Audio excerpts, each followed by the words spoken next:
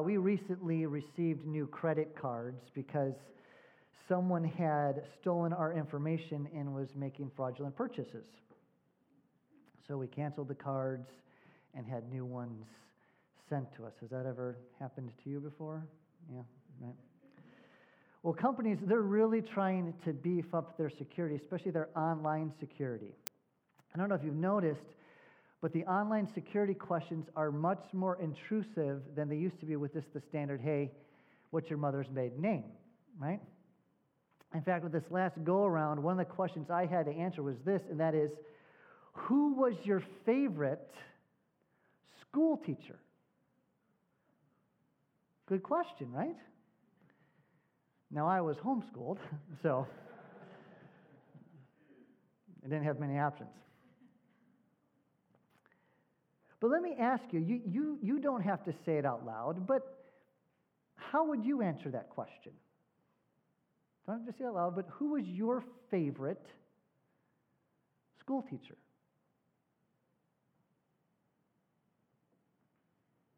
It's hard to overstate how important and influential teachers are, right?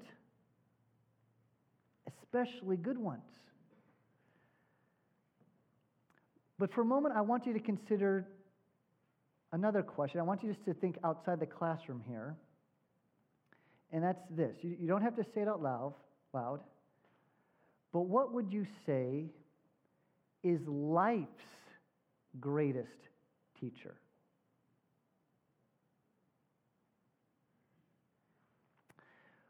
According to a recent study from the researchers at the University of Bristol in England, they say life's greatest teacher is the failures of others.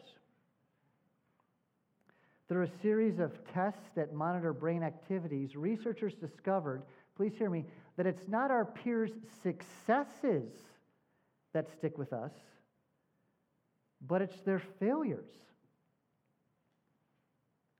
And these failures not only stick with us, but they also shape the future choices and decisions we make. So in other words, as the researchers state, life's greatest teacher is the mistakes of others. And think for a moment how true that statement is. I bet if we went around this room this morning, we all could share stories and lessons we learned from observing other people's mistakes and failures. For example, I did not have to know and learn myself that driving in a car with no shoes on while your feet are wet is a bad idea.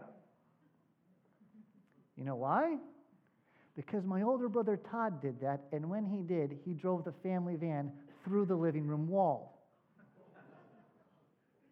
Okay? That stuck with me, right?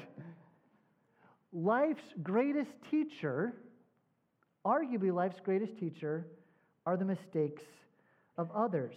As Groucho Marx once said, learn from the mistakes of others. You can never live long enough to make them all yourself. Amen, right? And you know what? The Bible would affirm that statement. This morning, our study in 2 Samuel leads us to chapter 13, which is an awful chapter. As my Hebrew professor often said, the Bible is not G-rated, and our text this morning proves that point.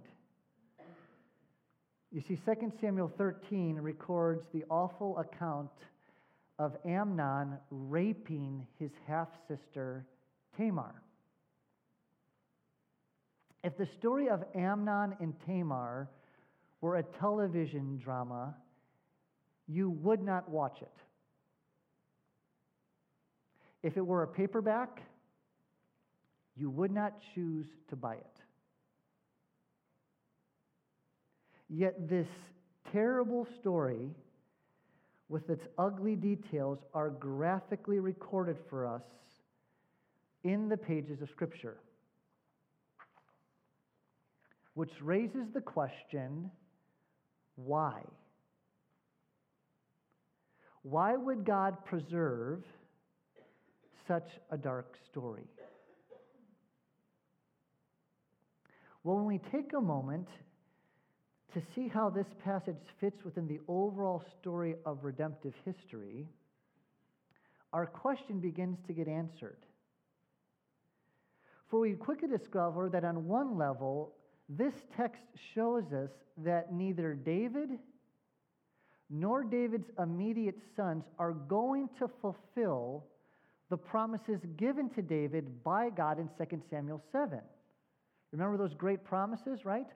God promised that all of his saving promises are going to be fulfilled through a son of David. Well, as we take a step back, we quickly discover on one level that this episode in 2 Samuel 13 shows us that it's not going to be one of the immediate guys from his lineage.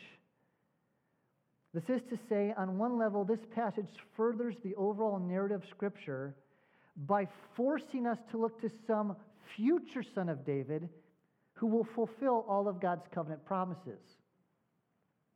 So that's on one level. Yet on another level, as we dig down into the details of the story, we find that the sinful failures recorded in this chapter, please hear me, they're meant to teach us. The Apostle Paul, who knew this story, and indeed the entire Old Testament exceptionally well, he makes this insight concerning the Old Testament in 1 Corinthians 10. Referring to the failures of Israel, this is what he says. He writes, "Now these things took place as examples for us, that we might not desire evil as they did."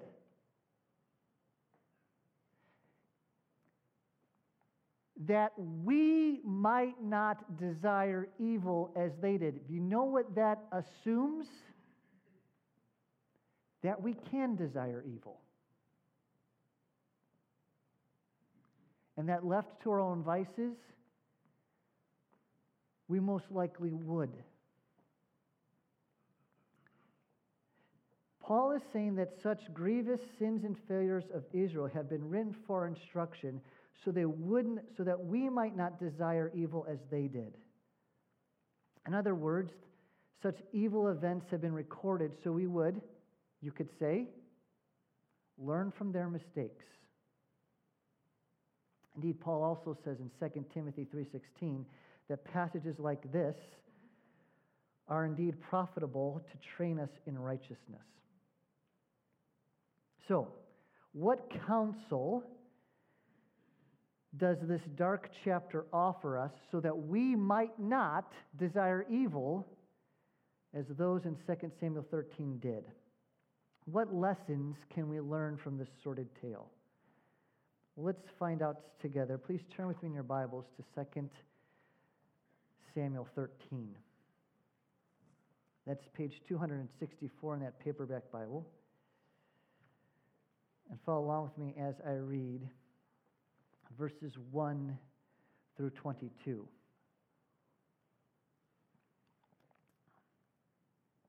We read this. Now Absalom, David's son, had a beautiful sister whose name was Tamar.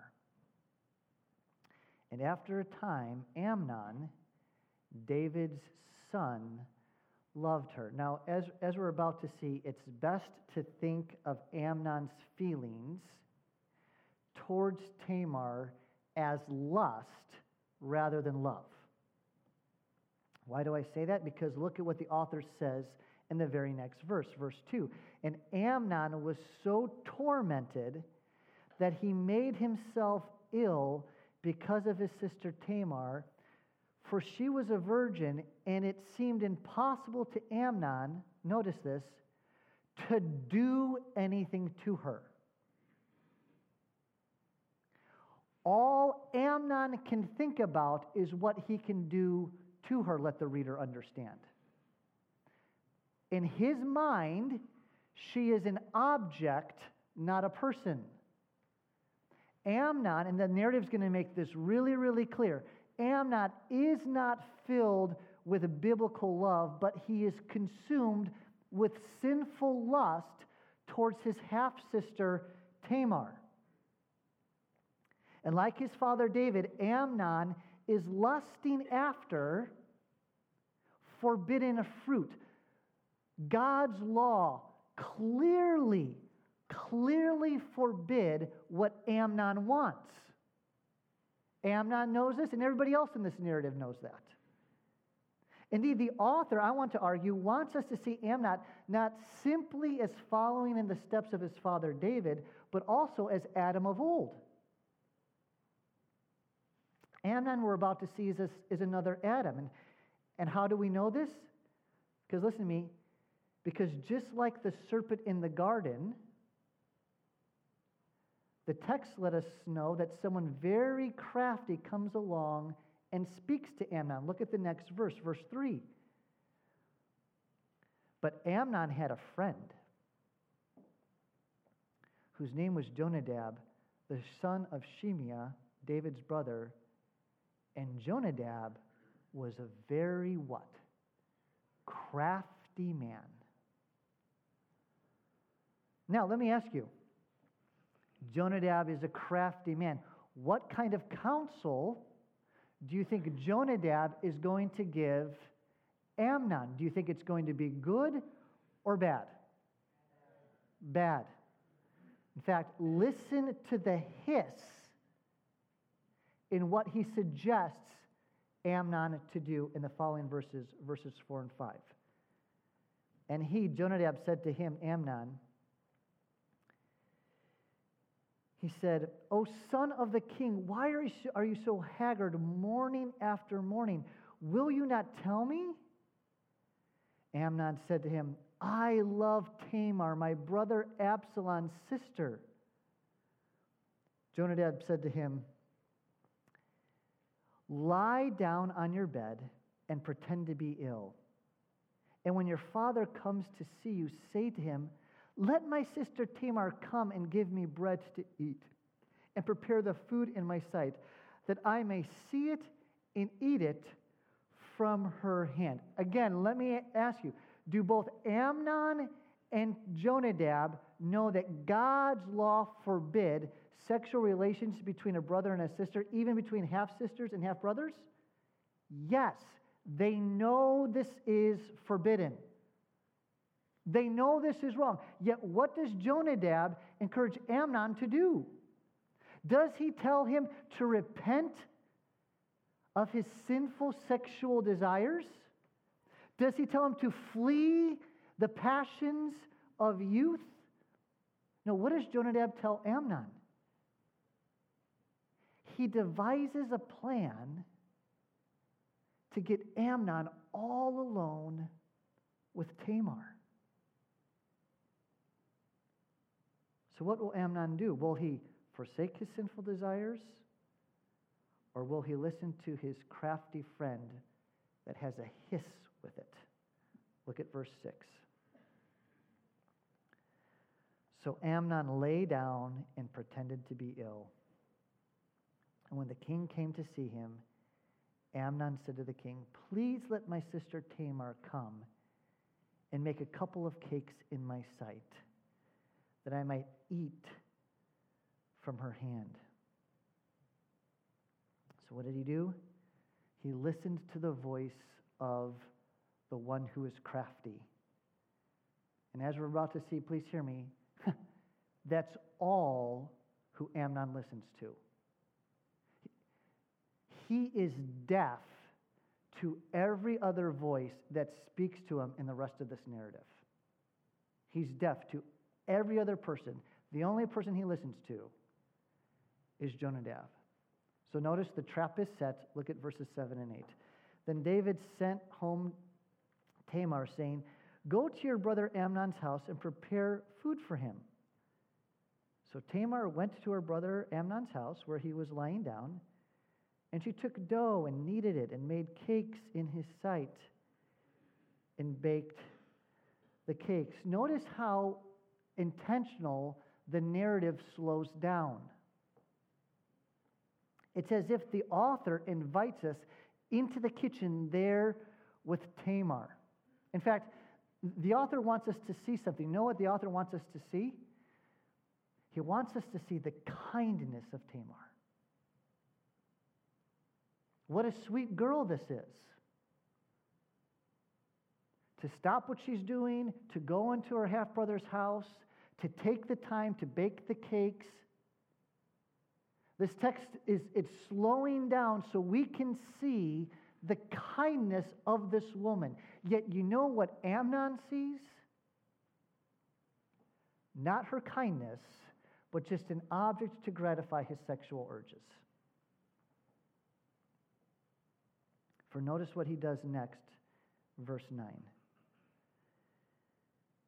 And she took the pan and emptied it out before him, but he refused to eat. And Amnon said, "Send out everyone from me." So everyone went out from him. That phrase, "send everyone out," we've seen it before if we're reading our Bibles carefully.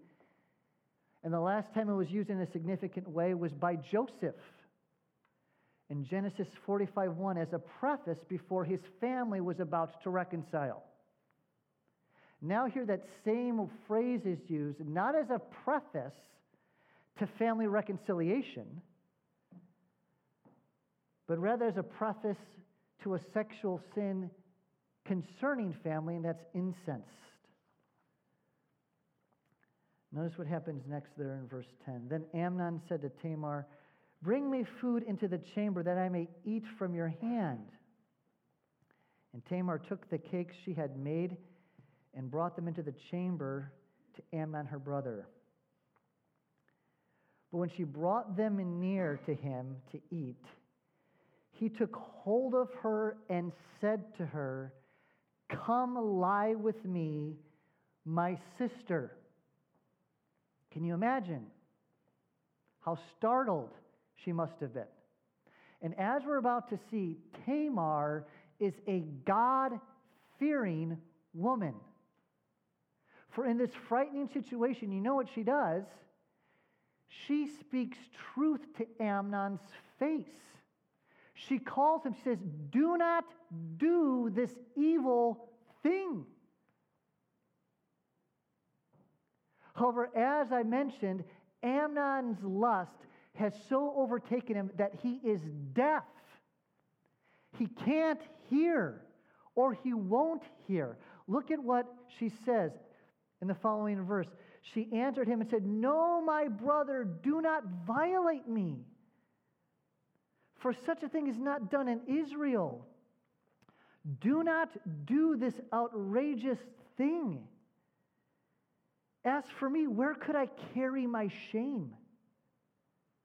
As for you, you would be one of the outrageous fools in Israel." She is speaking truth to this man, and he'll have none of it.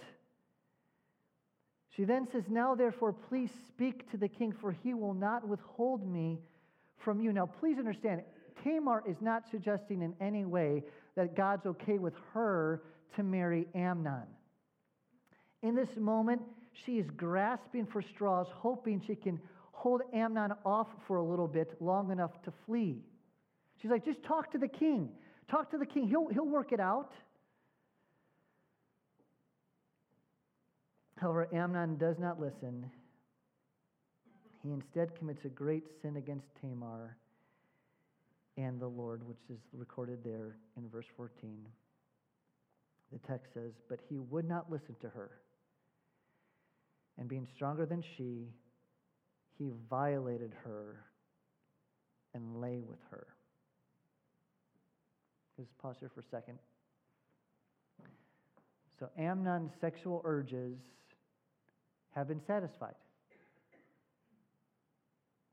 He claimed he was deeply in love with Tamar, so much he was so in love that he was ill. So what does he do next? Does he buy her flowers? Does he propose and ask her to marry him? No. And Faith, this is what I want you to see. Notice carefully what we're about to do next, this is the destination that lust leads every person. Look at the following verses 15 through 19. Then Amnon hated her with very great hatred, so that the hatred with which he hated her was greater than the love which he had loved her. And Amnon said to her, "Get up, go!" But she said to him, "No, my brother, for this is wrong, and sending me away is greater than the other that you did to me." But he would not what? Listen to her. He called the young man who served him and said, "Put this woman out of my presence and bolt the door after her." Now she was wearing a long robe with sleeves, for thus were the virgin daughters of the king dressed. So his servant put her out and bolted the door after her. And Tamar put ashes on her head and tore the long robe that she wore. And she laid her hand on her head, and she went away crying aloud as she went. Friend, you know how Amnon treats her? After he's satisfied his sexual urge, after he's given in to his lustful passions, he literally treats her like a piece of trash. And sadly, her story isn't unique. Friend, this is the fruit that lust always produces.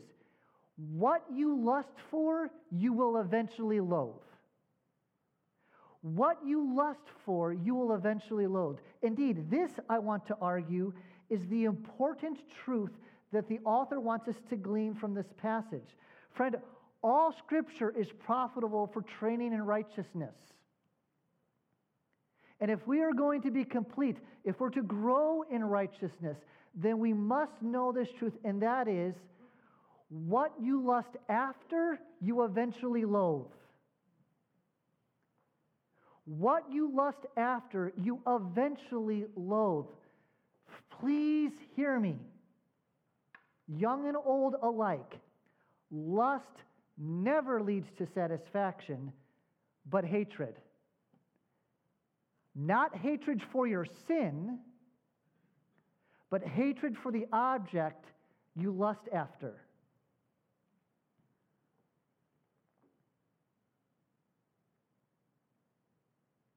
As I mentioned earlier, sadly, Tamar's experience is not unique. And you know what? Neither is Amnon's. How many men who, once their sexual lusts have been satisfied, quickly hate and try to discard the very woman they were once consumed with lust for? Friend, you can take this to the bank. Lust always produces thorny, sinful fruit. Indeed, as we see here, it bears the fruit of destruction.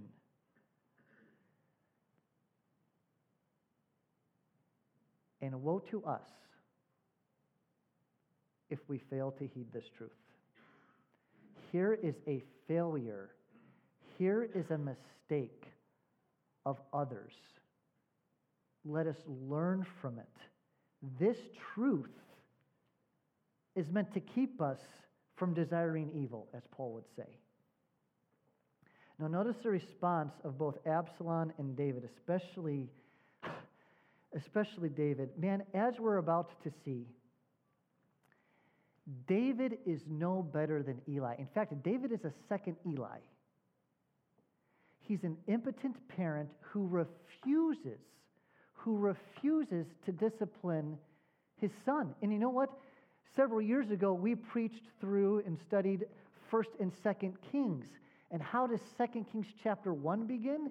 With David refusing to discipline and correct another one of his sons, Adonijah. David is a lot of things, but he's no great father. Because notice his response to this terrible news. And her brother Absalom said to her, "Has Amnon your brother been with you? Now hold your peace, my sister. He is your brother. Do not take this to heart." Now, there's a lot that could mean. I think the narrative kind of explains it, as we're going to see next week. Absalom is going to act in vengeance. He is ticked off at how his sister has been treated. But now notice there at the rest of that verse. So Tamar lived a desolate woman in her brother Absalom's house.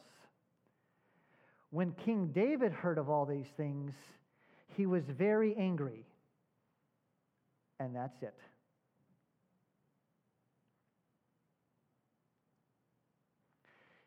Here was the guy who, when Nathan told him about that parable with the man and the lambs, he was upset and he was ready to do something. But no action taken here. No action in his own house. Verse 22, but Absalom spoke to Amnon neither good nor bad. For Absalom hated Amnon because he had violated his sister, Tamar. Amen and amen. This is God's word. Jane Dinscore lives in San Antonio, Texas, and she is a passionate animal care activist. She loves animals. Well, one day she rescued 2 abandoned kittens, and she wanted to nurse them back to health. And tell me, what kind of food, if you saw a couple of abandoned kittens and you brought them into your house, what kind of food would you give these 2 little kittens? Milk, of course, right? And that's what Jane tried to give them. However, you know how the kittens responded to the milk? They destroyed the feeding bottles. And they did so rather violently. So after enduring a few nasty scratches on herself, Jane decided to contact the local animal control service. Guess what? They weren't kittens. They were bobcats. The animal control spokesperson said, quote, "Looks can be deceiving. Sometimes things that look innocent and sweet are actually quite dangerous." You see, Jane failed to see those kittens for what they truly were. Faith, there's something else that many people think is rather innocent, when in reality it is quite dangerous, much like those bobcats. Indeed, it is not only dangerous to you, but all those around you. You know what that is? It's lust. Notice what we just observed in the passage I read. Friend, look at what Amnon's lust produced. Look at the destruction it caused. Friend, lust is not benign. It is dangerous. But I have to confess to you, and I'm guilty of this, you know what our problem is? We don't see it that way. Honestly, we think our lust is not any more harmless than kittens. I know I do. I often fail to see it correctly. This is why we need passages like this. This is one of the reasons, not the only reason. This is one of the reasons why we need passages like this. It helps us see lust for the grievous, destructive, awful, abhorrent sin it truly is. And as this text illustrates, what you lust after, you eventually loathe, you eventually hate. So what I want to do is, for just the next couple minutes, is I want us to consider this question. That is, how should we as God's people today, how should we respond to this sad tale? This is to say, what kind of counsel would God's word give us so as to avoid falling into the same sin as Amnon? Because hear me, Faith, look at me. None of us are immune from sexual sin. None of us are immune from letting lust overwhelm us, be it sexual or any other kind. So what steps should we take? Well, I believe God's Word directs us to respond in 3 ways. I want you to hear me very clearly. These are the 3 biblical actions Amnon failed to take. So we want, right? Life's greatest teacher, the mistakes of others. We're looking at this grievous thing, and what can we learn here? What can we do that Amnon failed to do? Well, God's Word, I think, would direct us in three ways, and the first is this. Number 1, crucify your lustful passions. Look again at verses 1 and 2. Now, Absalom, David's son, had a beautiful sister whose name was Tamar, and after a time, Amnon, David's son, loved her. And Amnon was so tormented that he made himself ill because of his sister Tamar, for she was a virgin, and it seemed impossible to Amnon to do anything to her. Last month, the Washington Post ran this article. It says some people are actually paying to get lost on vacation. You read that correctly. Get Lost is a travel company that creates, quote, an ultimate adventure challenge that spirits travelers away to a mystery destination and then leaves them alone in the middle of a remote landscape. Depending on the location and the duration of the distantly supervised trek, the cost can start at $10,000 and veer into the 6-figure territory.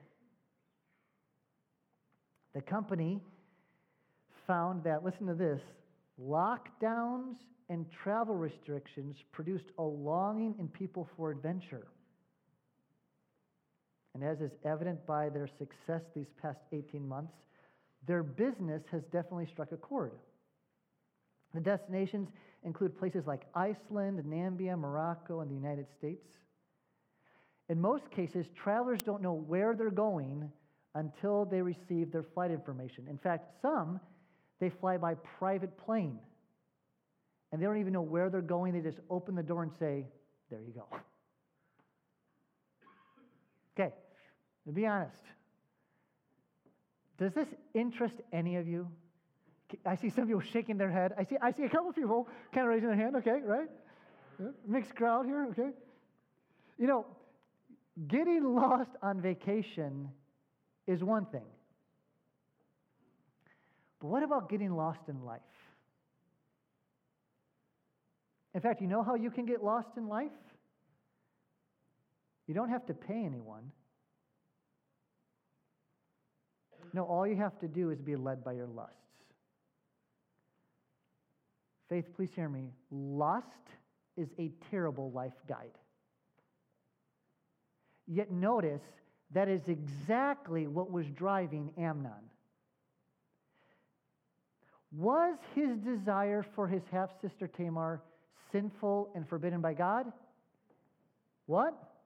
Yes. So tell me, class, what should Amnon have done? It's not like the Bible is silent on this matter, is it? Throughout Scripture, we are told, we are exhorted as God's people, as those who have been redeemed by the blood of Jesus, we are told and exhorted to crucify and put to death our sinful passions. Not to be led by them, but to crucify them. I mean, think of what Paul writes in Colossians 3:5. What does he say? Put to death, therefore, what is earthly in you, sexual immorality, impurity, passion, evil desire, and covetousness, which is idolatry. We're not to be led as our having our lusts be the North Star that determines every choice and decision we make, like Amnon was. No, we're to put it to death. Which begs the question, how do you put sin to death?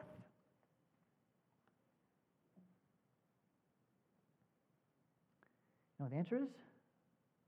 You starve it. Okay? Help me with a debate that has been raging in our household. Okay? Which is the correct statement? Is it feed a fever, starve a cold? Or is it starve a fever, feed a cold? I think it's the first one. Who thinks it's the first one? Who thinks it's the last one? Well, okay, well, boo on you. Okay, well. But you know what? Listen, regardless, when it comes to killing sin, you know what we need to do? Listen to me. We must feed the spirit and starve the flesh. That's how we kill sin. Feed the spirit, starve the flesh. That is, we don't coddle our sin. We don't entertain sinful, lustful thoughts. Notice what the text says. After a time, David's son loved her. Amnon was filling his minds and thoughts with this forbidden lust. He was allowing his mind to keep dwelling on what God had forbidden, and he was led by his lust. Instead, we must confess our sinful thoughts to God and turn from them back towards Jesus. We starve the flesh. We don't feed it with thoughts, nor do we feed it with opportunities to practice them, right? We are to make no provision for the flesh in regards to its lusts. And then we also, by God's grace, make every effort to walk in the Spirit. We put off and we put on. We practice with by God's grace, the fruit of the Spirit. Love, joy, peace, patience, goodness, faithfulness, gentleness, and self-control. Now, at the risk of sounding like Captain Obvious, I hope it's clear for us all to recognize and discern that the message of our culture is the exact opposite, is it not? What message is almost universally proclaimed in music, movies, TV, and magazines? Is it not this? Be controlled by your lusts, satisfy your desires. I mean, the illustrations here are legion. Yet faith be warned, lust is a terrible life guide. Crucify your lusts. Don't entertain them. But then second, I think God's word would counsel us to push away those who make sin appealing. Look at what we find here, specifically in verse 5. I take it back, verse 3. We learned from Jonadab that he was a very crafty man. And what does he do? Knowing, like Amnon, that this was a wrong thing, what counsel does he give? He appeals to Amnon's sinful desires. And as we discussed earlier, this is Genesis 3 all over again. Amnon is another Adam listening to the crafty one, seizing what God has forbidden. And again, the Bible is not silent as to what we're to do with those who entice us to sin. Indeed, what does Proverbs say? I mean, the whole book of Proverbs. You just scratch the surface, you get into verse 10 verses, and what's verse 10 of chapter 1 say? It says, my son, if sinners entice you, meaning if they make sin look really good, if sinners entice you, he says, do not consent. That is, push them away. So let me just drill down here for a second, and this is especially for all of us, young and old alike. Let me ask, who do you run with? What type of company do you keep? Are your friends those who point you towards righteousness? Or do they paint sin as desirable? Think also for a moment about what kind of content you are consuming. Who are you listening to? Who are you reading? One of the first questions any wise counselor should ask, no matter what the problem is tell me, what are you listening to? What are you reading? Who are you seeking advice from? What are they telling you? What counsel have you received in the past? Friend, do not be deceived into thinking that the worldly counsel and entertainment you are consuming on a weekly basis has no influence on you.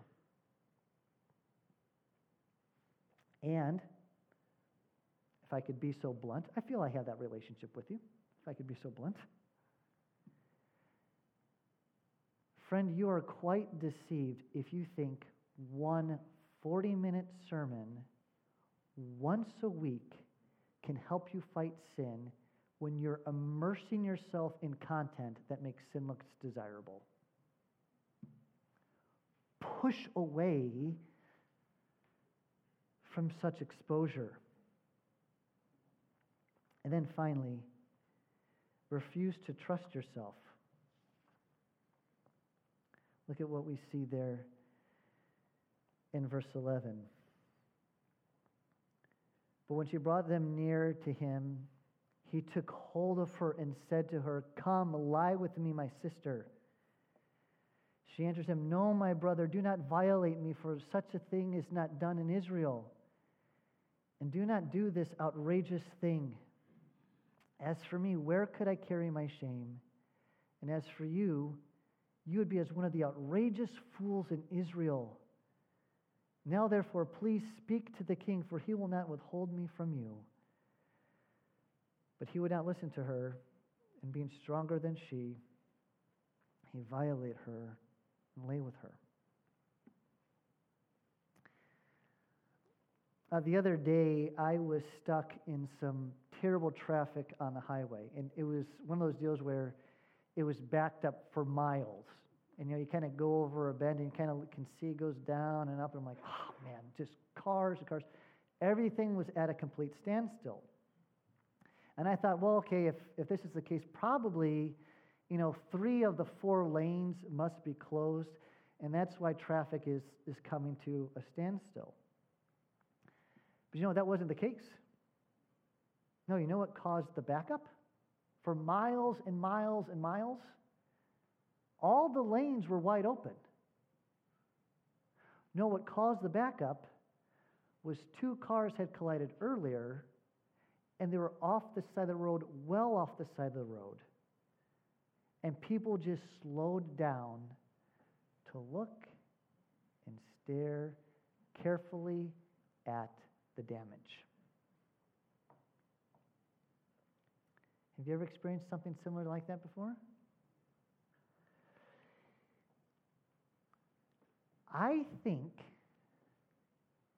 this speaks to a deep perversion within all of us that seems to find a subtle pleasure in observing the damage and carnage afflicted on others. And sadly, it just doesn't show itself in car wrecks off the side of the road. It can also show itself when reading Scripture. In fact, you know what one of our greatest problems is? We can read a text like this, and instead of abhorring sin, we can be intrigued and entertained by it. In fact, is that you this morning? You're more fascinated by the story than you are repulsed by the sin? In his excellent commentary, Dale Ralph Davis makes this insightful comment. He writes, We may be fascinated with Amnon scheming without hating his wickedness. We may be entranced, as many are, with the literary artistry of the story without grieving Tamar's ruin. He says, there's a perversion in us. We are so unholy, we find it supremely difficult to genuinely hate sin. And he's correct. However, being intrigued by sin is not the only crooked action we can take. Sadly, you know what also crooked action we can take? We can put too much confidence in ourselves. Listen, I'm not so sure that Amnon intended to rape Tamar. He might have. But the fact that he first says to her, "Come lie with me," indicates that at least on some level, he had fanciful thoughts that she would be infatuated with him just as he was infatuated with her. However, she wasn't. So, unable to control himself, he rapes her. And there's a lesson here for us, Faith, and that is this: don't be so foolish and think you're above such heinous sins. This is to say, do not put yourself in compromising situations.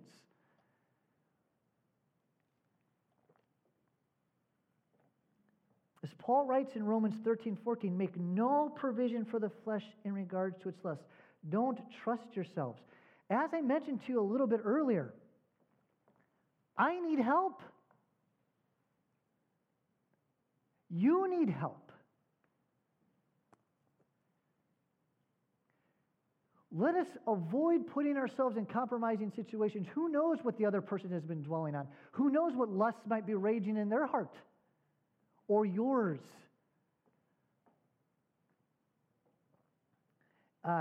I'm going to share with you a quote that the author is unknown. However, the quote is spot on, and perhaps you've seen it before. It's this quote: sin will take you farther than you want to go, keep you longer than you want to stay, and cost you more than you want to pay. And it's very true. So, as Faith, I don't want any of us to fall into sin, especially sexual sin. I really don't. And I'm not trying to be flippant here or try to be lighthearted, but I did want to think how I could best serve us as a church to quickly bring these truths to mind so that we can fight lust and the temptation and destruction it leads to. So you'll notice that the subpoints form the acronym CPR. Sure, laugh, chuckle, I don't care.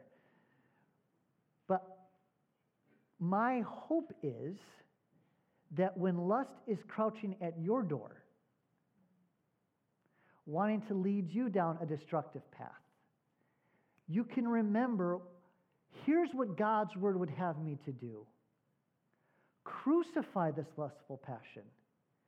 Push away from those who are trying to make it appealing, and don't refuse to trust myself.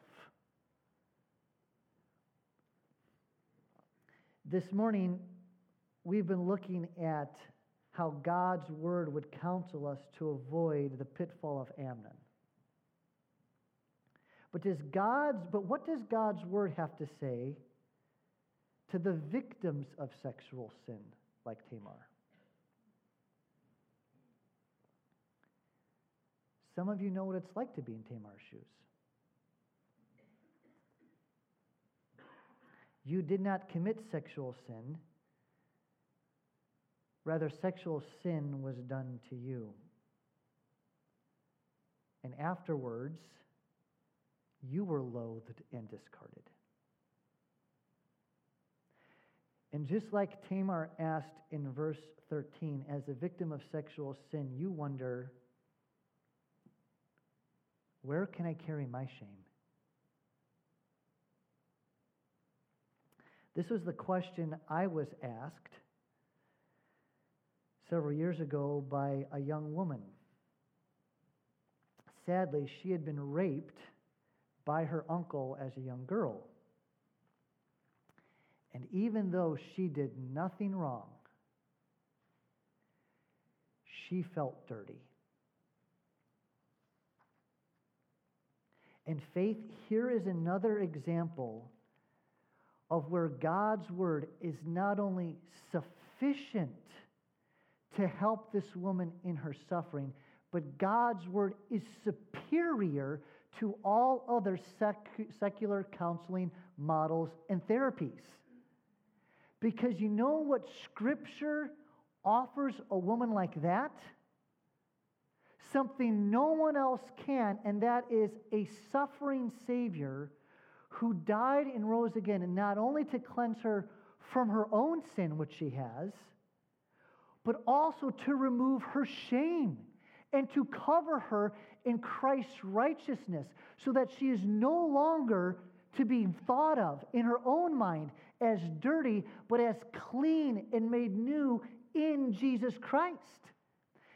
Scripture gives this woman David's greater son, the Lord Jesus Christ. Amen? The good news of the gospel is that Christ died to save sinners and to cleanse us from all unrighteousness. Jesus lived the perfect life we failed to live, and he died the death we deserved to die for our sins. Then 3 days later, he rose from the dead, proving who he claimed to be, the Son of God. And the incredible offer of Scripture is that you can be completely forgiven of your sin. You can be clothed in the righteousness of Christ. You can have the hope of eternal life. And the shame that you bear, not from your own sin, but from other sins, that shame can be removed in Christ. All by faith. Friend, have you done that?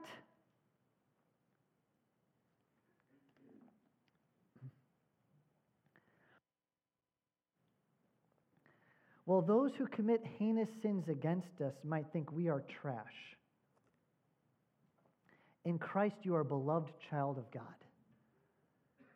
Indeed, Jesus, if you are here this morning and you can identify with Tamar, friend, please hear me. In Christ, Jesus loves you as much as God the Father loves Jesus.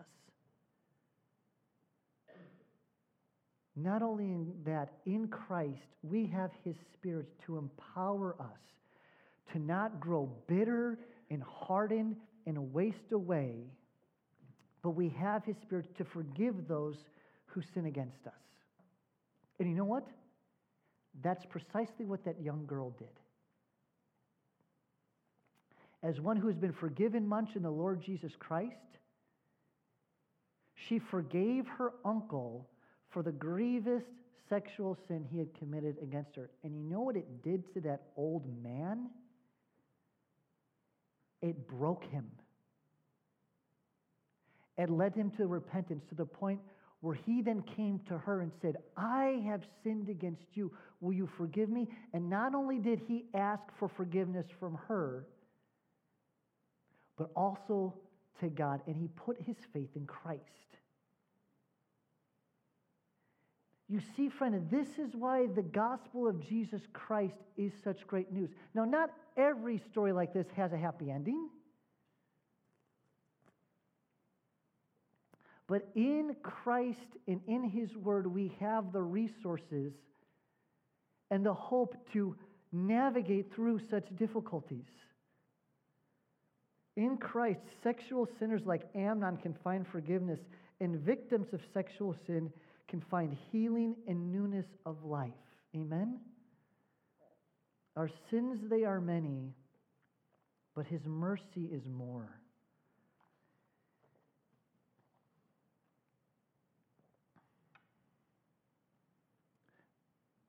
May we be a church that encourages one another to crucify passions, to push away those who make sin appealing, and to refuse to trust ourselves. And may we, I mentioned to you how if we're taking the New Testament's perspective on the Old Testament, the Bible makes it clear that all Scripture is profitable for training in righteousness. And you know one of the ways that this text trains us in righteousness? It teaches us and allows us to better understand how we can minister to Tamars. And we can share with them the hope and healing that is only found in Jesus Christ. Amen? Let's pray.